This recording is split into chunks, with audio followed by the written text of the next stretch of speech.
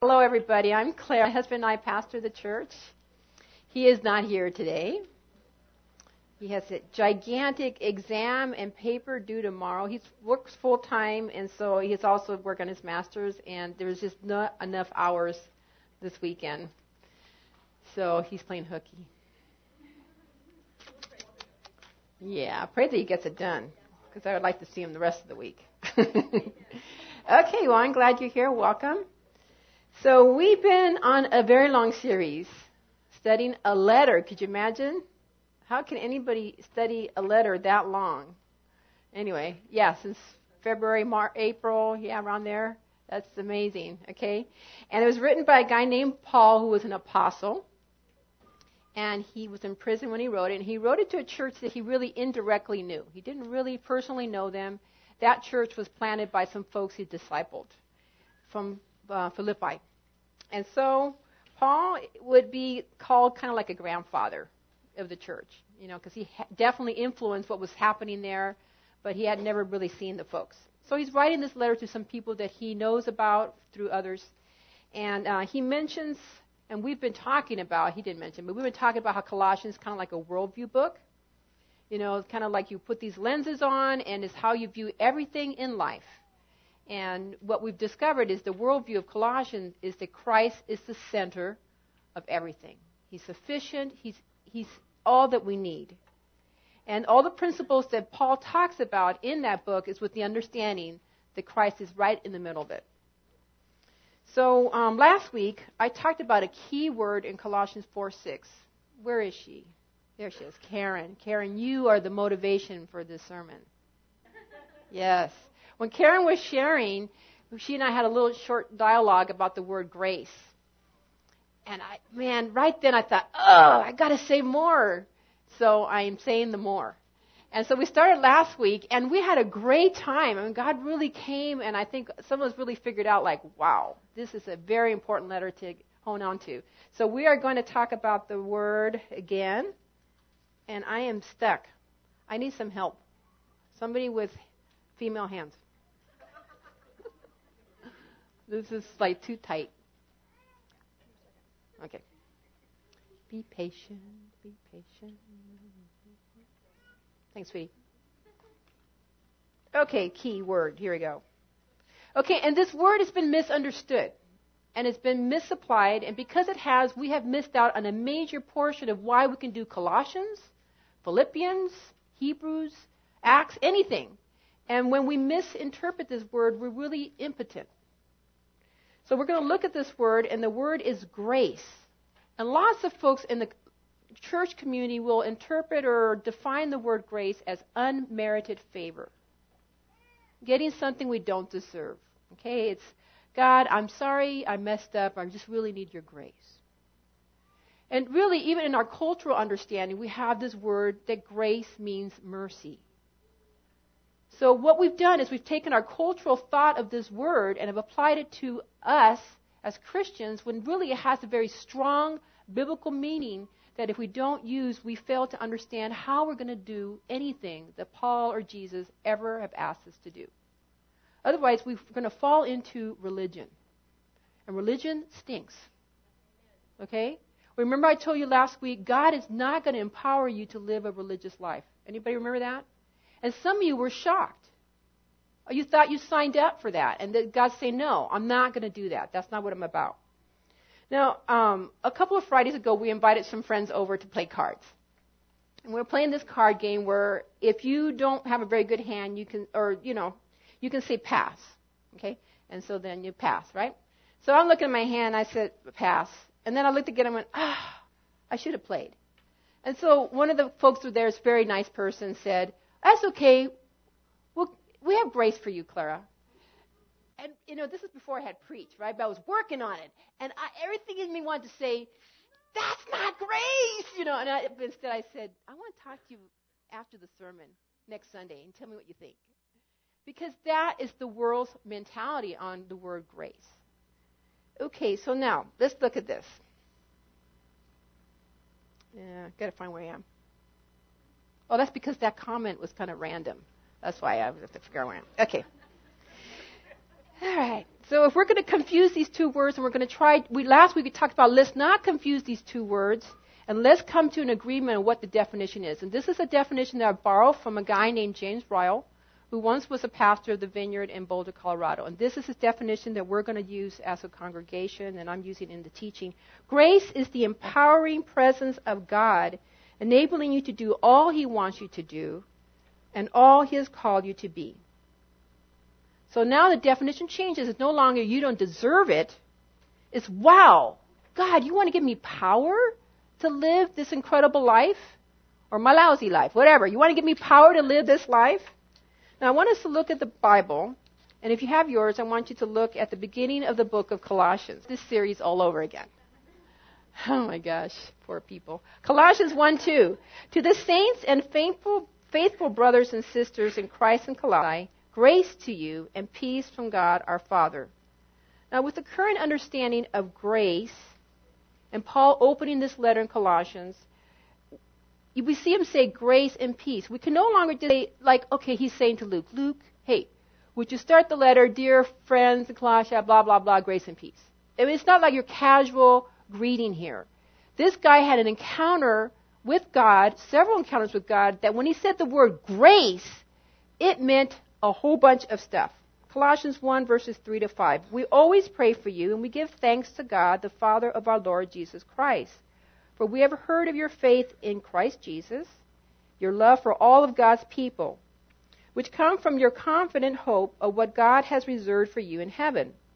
You have had this expectation ever since you first heard it and truly comprehended the grace of God. Since I heard from you guys from Epaphras, you know what I said to God? God, thank you. Thank you, Lord. The lights have turned on to these folks, and now they have this sense of hope and belief in Christ Jesus. And the proof of it is their love for one another. The gospel is on the move, is bearing fruit. I mean, Paul is excited, and it's all because of God's grace. Verse 6, this same good news that came to you is going out all over the world. It is bearing fruit everywhere by changing lives just as it changed your lives from the day you first heard and understood the truth about God's wonderful grace. Now, did anybody know what understand means? Well, if you do, you know what the word means. It's a compound word, understand. And it means to stand under. Okay, so you're standing under the truth of grace. And when we stand under the truth of grace, we're going to experience the empowering presence of God to be what He wants you to be and do what He wants you to do. Now, is that what you experience in your Christianity? Now, I'm going to say 3 words very slowly, and I want you to check what happens to your heart as I say them, okay? Christ. Christian. Christianity. You notice how we're getting further and further from the root. Sometimes we don't match up. You noticed? And the world knows that. Some of our friends could care less what we think about Christianity. They want to care less hear you talk about Jesus. Because we don't match up with the Christ. You know, what happens is we see folks say, hey, Jesus, I have a plan. You and me, baby, we're going to go a long way. Just watch me, Jesus. I'm going to take you there. And that is totally in the flesh. That's not God. When we try to manipulate like that, our Christianity is very far from our Christ. Colossians 1:6, this same good news that came to you is going out all over the world. It is bearing fruit everywhere by changing lives. Just as it changed your lives from the day you first heard and understood the truth about God's wonderful grace. The gospel should be bearing fruit. And if it isn't, there's something wrong. And I think one of the things that is wrong is that we do not understand the word grace nor how to apply it to our lives. So let's pray.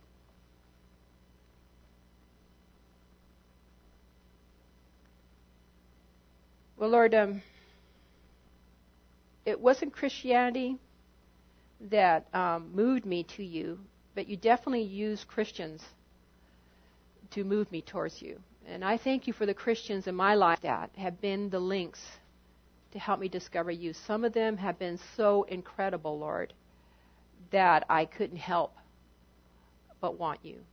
And others, Father, along the way have been confusing. They've caused damage and have confused us. And so, Holy Spirit, I just ask that for those of us in this room that are confused by Christianity or by certain Christians, Lord, that you would capture their hearts this morning with your love. Because you're the real deal, Jesus. You are beautiful.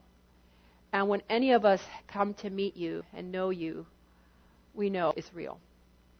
And I pray, Holy Spirit, that you would be, during this teaching time, changing our hearts and giving us hope about how we can live the life that you have called us to live.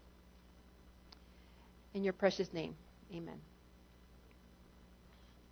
All right, so I want to start with the question, have you been born again? Now, can you tell when a person's been born again or not? You know, there's a joke that, if you go to a garage, that doesn't make you a garage. It doesn't make you a car, right? Or if you go to a donut shop, that doesn't mean you're a policeman, right? So just because you go to church doesn't make you a Christian, right?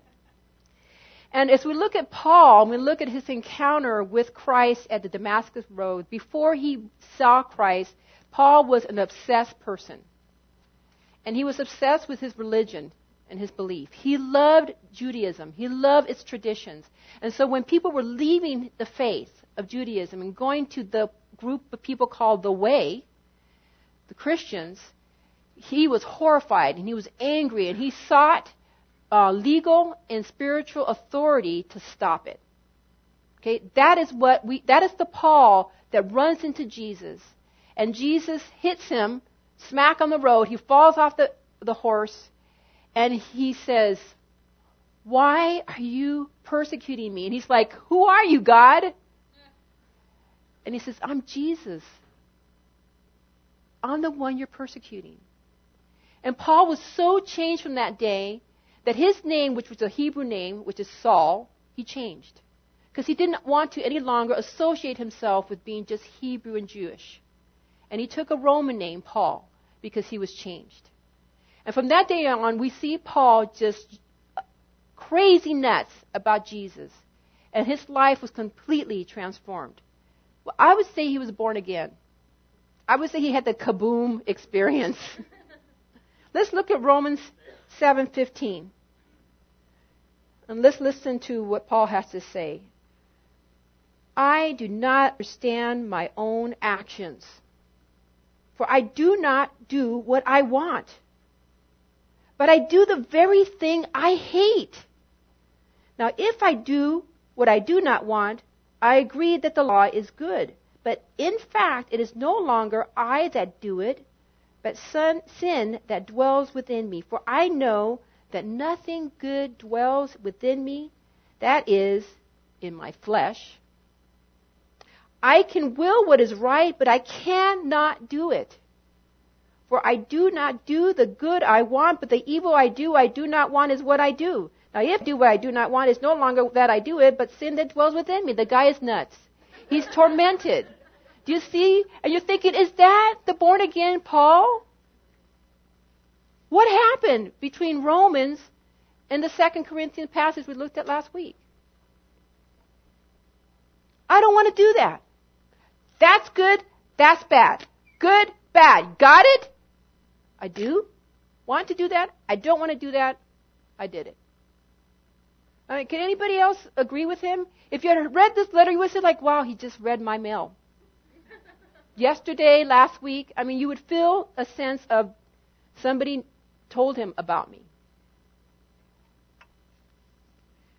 Oh, wretched man that I am, will I ever be free from this terrible dilemma that I want and I don't, and I do what I don't? What happened to the Paul who healed the sick, cast out demons? Do you know that he had so much power that when he walked down the streets and there was a sick person right there, they got healed? That's awesome. And he's got this battle going on? What's the deal? 2 Corinthians 12, this is what happened to Paul. And let's look. We looked at this verse last week, and we're just going to touch it a little bit today. 12:7 through 9. To keep me from being so elated, a thorn was given me in the flesh, a messenger of Satan to torment me, to keep me from being too elated. 3 times I appealed to the Lord about this, that it would leave me. But he said to me, my grace is sufficient for you, for power is made perfect in weakness. So I will boast all the more gladly of my weaknesses, so that the power of Christ may dwell in me. 3 times Paul said, oh God, take it away. You ever prayed that prayer? I have. 3 times. And I'm not talking about, oh, he prayed about it with a nice little, in Jesus' name, amen. I mean, the guy was bawling, I'm sure, in tears, just snot coming out of his face, right? And he gets up and he thinks, okay, it got taken care of this time. Yeah. And he felt good for about 2 or 3 days. Bam, there it is again. Have you ever prayed yourself to exhaustion like that? I have. And 3 times Paul prays that God would remove the begetting sin in his life, defeat. And the 3rd time, this is what God says, Paul, isn't it enough that I have happy feelings toward you? Even though you don't deserve it. I'm offering you my unmerited favor right now, Paul. And that should be enough for you. Now run along and be with your friends. No, we discovered that God said, my grace is sufficient. How many times? This is, I think, what happened. Take it away. My grace is sufficient. Take it away. My grace is sufficient. God, take it away. My grace is sufficient. My power is made strong in your weakness. And you know, I want to touch you, Paul, with power. In your failures, I want to be there in the most difficult times. The devil knows he's got you down now. He's pinned you down. Let me handle it. Let me give you my grace. Let me give you my power. It is sufficient for you, power. It's sufficient for you, Paul. Your testimony is not that you've overcome with your own power. You know that? So none of us can boast. Your testimony is not how self-disciplined you are. You get up and read the Bible and pray. And you. That is not your testimony. My power in you is sufficient. So Paul finally gets it. And so when he says 99 times of the 131 times in the New Testament the word grace, is because he got it. He understood what it meant. And this revelation, I believe, will change our lives. It changed Paul. Paul got changed at Damascus, but he had other conversion experiences along the way. We all do. 1 Corinthians 15:10, but by the grace of God I am what I am, and his grace toward me has not been in vain. On the contrary, I worked harder than any of them, though it was not I, but the grace of God that is with me. Is Paul talking about unmerited favor? No. He's talking about the empowering presence of God. Now I'm going to give you some homework. I know some of you are going to be on Thanksgiving break next week. And this is the homework I want you to do. I want you to get a concordance. A concordance is a book that has all the list of the Bibles. And you can look at gateway.com for a concordance. Look in there. And then look up the word grace in the New Testament. And the first 10 verses, you can do all of them, okay? There's going to be, I said 131 of them, okay? But look at the first 10, right? And I want you, every single time you see the word grace, put the word unmerited favor. Just do it for the first 10. And the next time around, put the words God's empowering presence. And you tell me next week, well, I'm not going to be here next Sunday, but 2 weeks from now, you tell me which one makes more sense. And I tell you that the Bible is going to explode in your hands when you see the empowering presence of God all over the pages of the Bible. And that's how he intended us to live our life, through his power, not our own. Romans 5:20-21. God's law was given so that all people could see how sinful they were. Did you know that? As if we needed help, but apparently we do. But as God sinned more and more, God's wonderful grace became more abundant. So just as sin ruled over all people and brought them to death, now God's wonderful grace rules instead, giving us high standing with God and resulting in eternal life through Jesus Christ our Lord. You know, we know that sin is a power. When we're facing sin, when we're facing that area where we are just tormented by, do you need God's unmerited favor right then? Is that what you want? When you're under attack and sin flexes his muscle and he's yelling at you and he's telling you you're no good, do you want unmerited favor? What kind of defense is that? If I take out of my holster to shoot that thing and I get unmerited favor, okay, I guess that means I'm going to fail?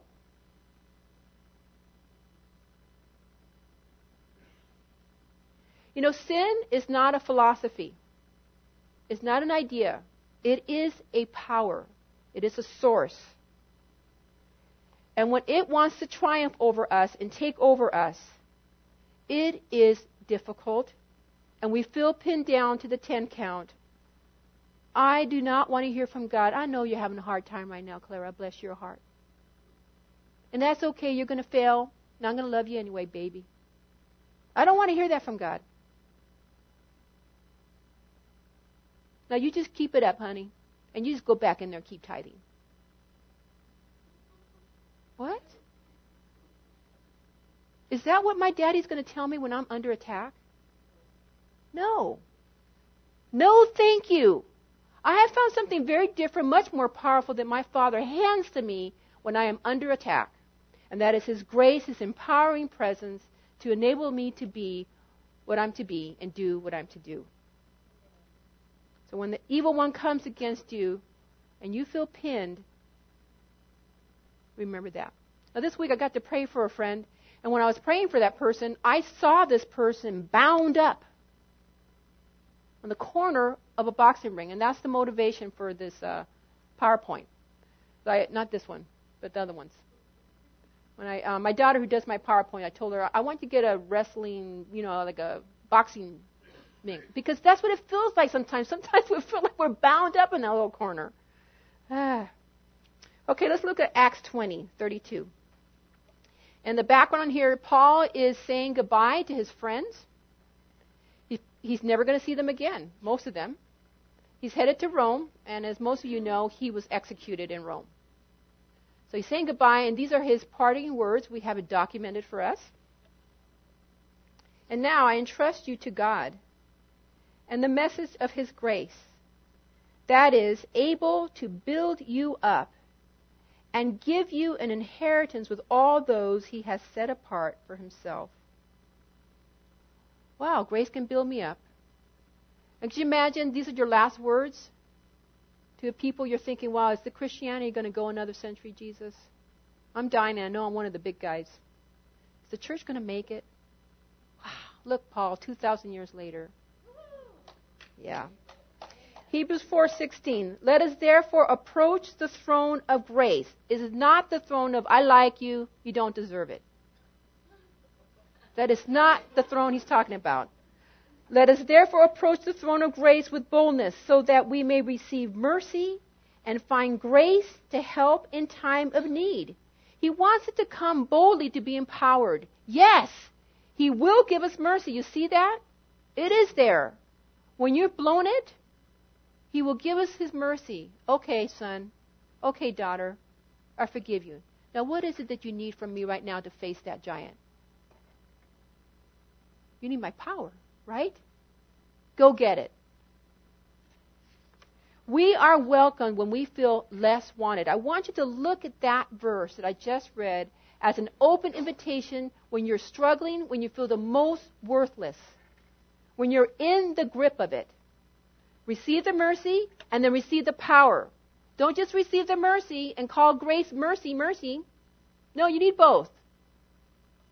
He wants you to be bold. Now, the word bold in Hebrew means don't apologize. Stop it. It's kind of like when you sing and you sing really bad and you sing really loud and you sing boldly. It's like when you cut in line and you say, move over, Pope. God wants to talk to me right now. That's the kind of boldness he's talking about. Come into my presence, son. My mercy will cover you, and my power will leave with you. Let's look at Galatians 5. And Paul, in Galatians 5, he is mad. He is really mad. So when you read Galatians, just read it with a mean tone. And he's mad, okay? Because, Corinthians, he's pretty sarcastic, okay? But Galatians, he is really mad. And what's happened is a group of them have become followers of Christ. They're really into it. They're enjoying it. Somebody comes in, confuses them with, okay, Jesus is cool, but in order to really have God's favor, you got to do these things, okay? And Paul just says, okay, would you cut off their you-know-whats? Because I am angry at them. Read it. It is very violent. He's angry. Galatians 5. Listen, I, Paul, am telling you that if you let yourselves be circumcised, Christ will be of no benefit to you. Once again, I testify to every man who lets himself be circumcised that he's obligated to obey the entire law. You want to be justified by the law, have cut yourselves off from Christ. You have fallen away from grace. Wow. Your self-righteous deeds, your efforts to try to get approved by God, cuts you off from the very thing you need. Grace.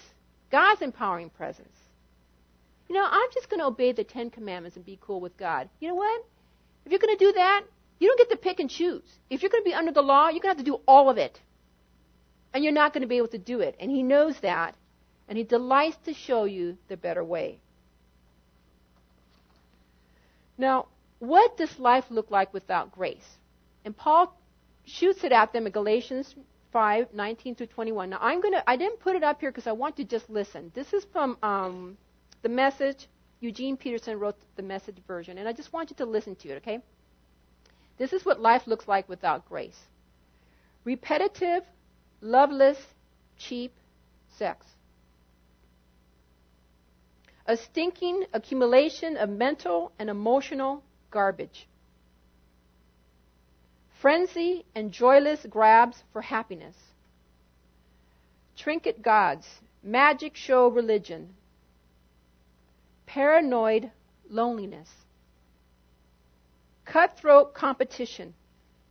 All-consuming yet never satisfied wants. A brutal temper. An impotence to love or to be loved. Divided homes and divided lives. Small-minded and lopsided pursuits. The vicious habit of depersonalizing everyone into a rival. Uncontrolled and uncontrollable addictions. Ugly parodies of community. This is what life would look like without grace. And we have to say, we live kind of in a graceless society right now. And some of you maybe said, well, that kind of sounds like me.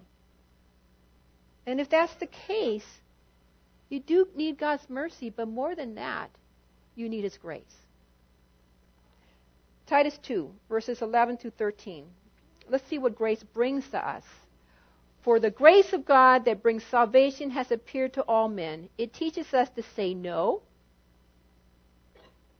to ungodliness and worldly passions, and to live self-controlled, upright, and godly lives in this present age, while we wait for the blessed hope, the glorious appearing of our God and Savior Jesus Christ. Grace brings salvation to us, and it brings us power in the midst of the society in which we live in. And grace is our tutor. Look here, he says it teaches us. So it becomes our tutor, and it teaches us to say no, and it's going to teach us to say yes. No to evil ways and yes to God. This is part of what grace does. Say no to ungodliness and worldly passions, and to live self-controlled, upright, and godly lives in this present age. What a promise. And once we have grace in our life, we begin to experience the salvation and the power. Look at Ephesians 2, verses 8 to 9. For by grace you've been saved through faith, and this is not your own doing. It is the gift of God, not the results of works, so that no one may boast. For we are what he has made us, created in Christ Jesus for good works, which God prepared beforehand to be our way of life. You know, this verse is probably the most famous verse that Martin Luther used. Okay, when we think of Martin Luther, we think of this verse. Okay, it was what he used to accuse the Roman Catholic Church for selling indulgences. Okay, this is that verse. And we see God here in this verse. He provides us abundant life. He provides us power. He provides us faith. He provides us a plan. And finally, he provides us the empowering presence to fulfill that plan. Do you get that, like, he's figured it all out? Like, he knows what you need? And he's got it figured out to the very end how you're going to be able to do it? He's not going to ask you to do something he's not planning on empowering you. But you can do all kinds of things that he's not going to empower you.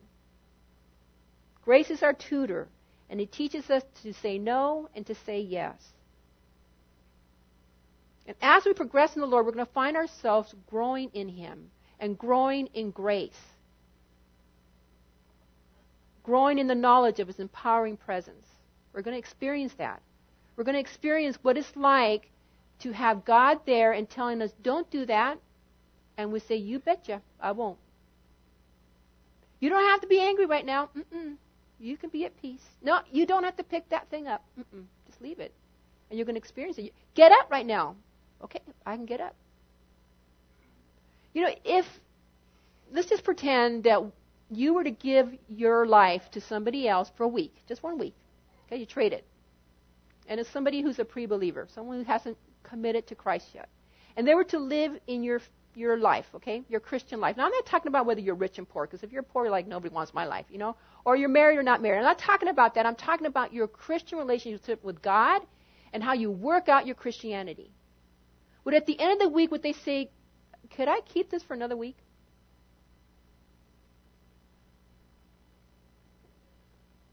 That's what God wants us to experience. He wants us to experience his empowering presence so that if that could happen, if they made a movie, Switch Lives, you know, with a Christian and non-Christian, I mean, I hate to see what that would look like in the movie right now. But, you know, if it was a good one, you know, the real thing. Would they say, can I have it for another week? I hope so. You know, Satan likes to dress himself beautifully, and sin looks attractive. It feels good. It's pleasurable. And Satan knows that. But he knows he's going to kill you at the end, okay? So he puts glitter and sparkles and nice smells on it, okay? If there was a billboard advertising alcohol, you are not going to see a drunk man on the floor in his vomit saying, buy my brandy. Right? He's got to dress it up.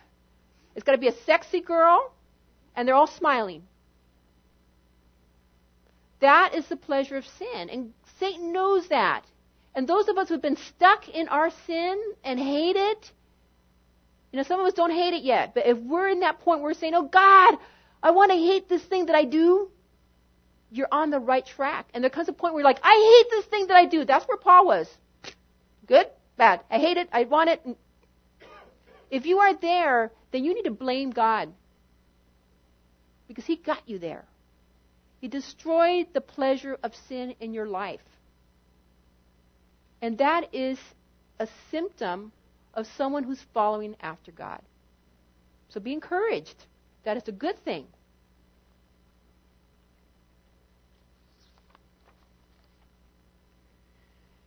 Okay. For the wages of sin, this is Romans 6:23. For the wages of sin is death, but the free gift of God is eternal life in Christ Jesus our Lord. When we have grace, not only do we get free from the penalty of sin and free from the wages of sin, free from the penalty. Okay, I'm talking Christianese. How can I say this? When you get to that point where you hate this thing that you do, and we see that that's a God thing, and then God says, okay, can I pay for this thing that you do so you don't have to feel like you got to pay for it anymore? That's a God thing. That's awesome. Grace does that. And there comes to a point then, not only that, but you want nothing to do with that, and you begin to see the freedom of the penalty of sin. And you begin to see the freedom of the power of sin. You're going to begin to experience this empowering presence that can help you to battle this thing. And so it doesn't rule your life anymore. Let's look at Romans 5:10. For if while we were enemies we were reconciled to God through the death of his Son, much more surely, having been reconciled, will we be saved by his life. God has taken fallen sinners and he has freed them. He's reclaimed them. Okay, you're not this evil ones anymore, you're mine. And I want to give you a power and a presence and my love to help you live the life I wanted you to live, not the life that the devil wants you to live. Now I want you to look at the person next to you. Just look at somebody. See the person next to you? Okay. If that person sitting next to you is a follower of Christ, they have inside them the power to live the empowered life of God. They have in them the power that rose Jesus from the dead. Look at the person next to you. They have the power to heal the sick and cast out demons.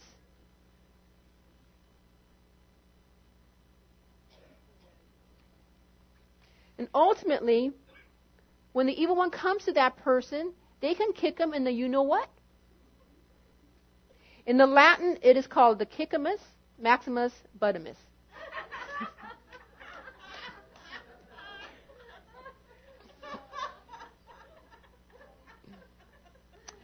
Everybody over 30 laughed. Because you all took Latin, you remember.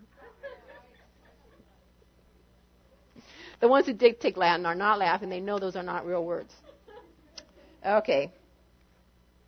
For the Lord himself will come down from heaven with the commanding shout. This is the picture of life without sin ruling over our lives. For the Lord himself will come down from heaven with a commanding shout, with the voice of the archangel, and with the trumpet call of God. First, the Christians who have died will rise from their graves. This is great. A world without sin. It's hard to imagine that, but that's what we're going to experience. Grace gives us a world without the presence of sin. Now, last week, I talked to you guys about needing the empowering presence of God in your life. And many of you stood, if not all of you stood, to receive it. There are going to be times when God's going to ask you to heal somebody. And by faith, you're going to walk it out through the empowering presence of God. And it's going to take faith. Now, I'm going to tell you what I think faith means. Faith means, oh my gosh, is true. Okay, you can take that to Dallas Theological Seminary. Oh my gosh, is true. Okay, so when I tell you this morning, later on this morning, we're going to ask the Holy Spirit to come fill you with this empowering presence. Some of you are going to say, oh my gosh, it's true. And you're going to stand up. Right? And faith, in order to be, oh my gosh, it's true, is always accompanied by action. Okay, you're not going to read James, the book of James. Faith is not this little pedestal, little statue that we put on a little plaque that says faith. A little rock that says faith. No, it is action. It's, oh my gosh, it's true. And you take action. Now, there have been times when God has told me, go and lay hands on that person and they're going to be healed. And I say, oh my gosh, it's true. And there have been times when people come up to me and say, Clara, I believe that if you lay your hands on me, I'm going to be healed. They have, oh my gosh, it's true. And I've got, huh? But you know what happens in the spirit world? Oh my gosh, it's true on them overrides my, huh? I'm telling you. So when you're in the community of the body of Christ and somebody has the, oh my gosh, it's true, get close to them. And say, would you pray for me? So I can see this thing called faith that you're going to take action on. I want you to share with your Muslim friend. Oh my gosh, it's true. I want you to invite them for dinner. Oh my gosh, it's true. Press into the oh my gosh, it's true. And you're going to experience the empowering presence of God. And you're going to be able to say no to the evil one when he tempts you with lies and he accuses you. And he tells you you're worthless. You are worthless. That is not the time to say, oh my gosh, it's true. That's to say, no, I will not receive this. God's grace is sufficient for me. His empowering presence says no to you. And I think that is the Paul that we know. And I don't think that those thoughts, whatever his thing was, whatever his pickle was, that when they came, and he's thinking, well, I thought I'd never think this thought again. I mean, I thought I was free of this thing. Hey, you still need the grace of God, right? And I think that is where we get mixed up. Okay, we think, well, hallelujah, I got zapped by God, and I'm free, and I'm cool, and a year goes by, and no problem, and all of a sudden, bam, there it is again.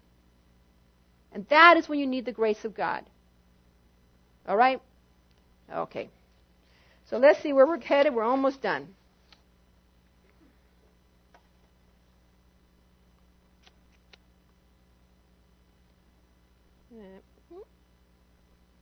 Okay, this is a good one. John 10:10. The thief comes only to steal and kill and destroy. What an idiot. But I came that they may have life and have it abundantly. Do you guys, abundantly means above the ordinary, above what is common, the supernatural. That is what that word abundantly means, nothing unless you put some other phrases to it, okay? And so that is the kind of life that God wants to give us, above the normal, above the ordinary.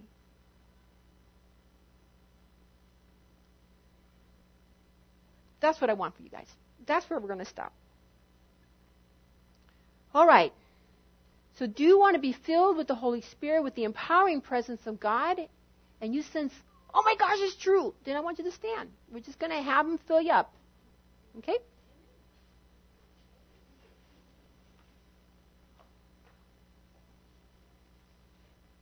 God wants to empower us to be what he wants us to be and to do what he wants us to do. Okay? This is not, I want a Cadillac.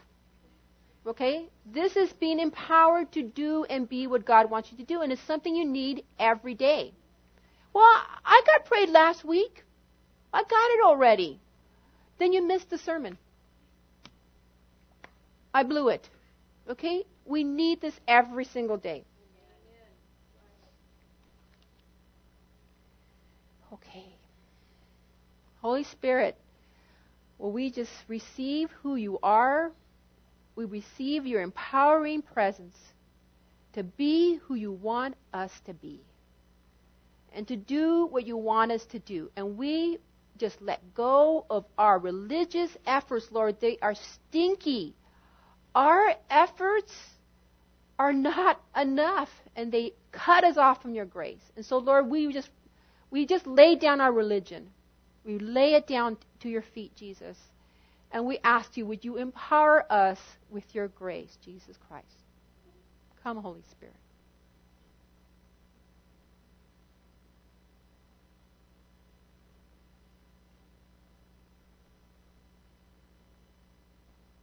Come, Holy Spirit.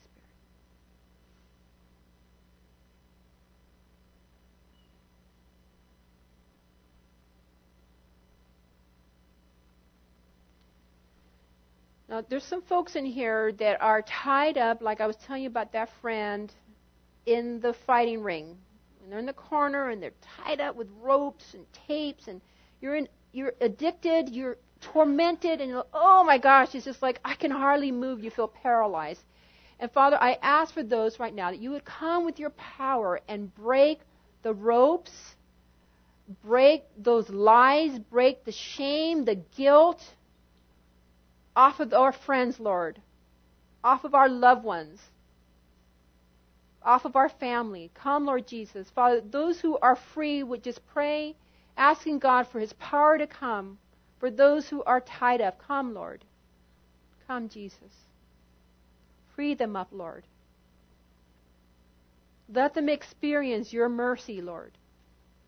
Your acceptance, Lord. Let them experience what they don't deserve, your mercy.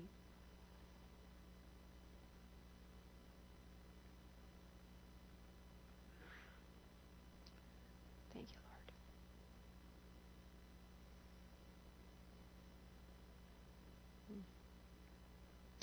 And Father, for us who are going to figure this out, what am I supposed to do and who am I? Lord, thank you for your answer and your word. Thank you what you're going to speak to these folks, to all of us individually, very specifically, Lord, in the next few weeks. You're going to be really clear about some things. You're going to remove the confusion, and you're going to put very clearly, Lord, your specific will in their life. Father, for ministry calling, Lord, for careers, for who they're to marry, Lord, where they're supposed to live, what they're supposed to do, Lord, just on a daily basis, Father. You're going to release revelation through your empowering presence, Lord. So, Father, I pray that you would increase grace in this church. Father, they would increase in it, Lord. As they walk and say yes, increase it, Lord. Increase it, Father. Every single time they say yes, Lord, increase it, Father. And when they've said no, Father, forgive them and give them grace in Jesus' name. Thank you, Father. Now, if you are somebody who says, man, I've got myself in a pickle, I've got an area in my life where I need God's empowering presence, would you raise your hand? Because I'm going to have folks come and pray for you, okay? Just raise your hand. And they're going to be very gentle. They won't embarrass you. And I'm going to just get people come around you and to pray for you, okay? Now, David right here, he's got his hand up. So can some guys go over there? Anyone else?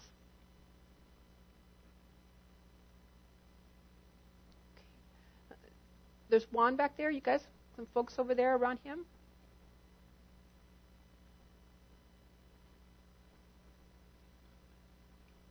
Did I miss anybody?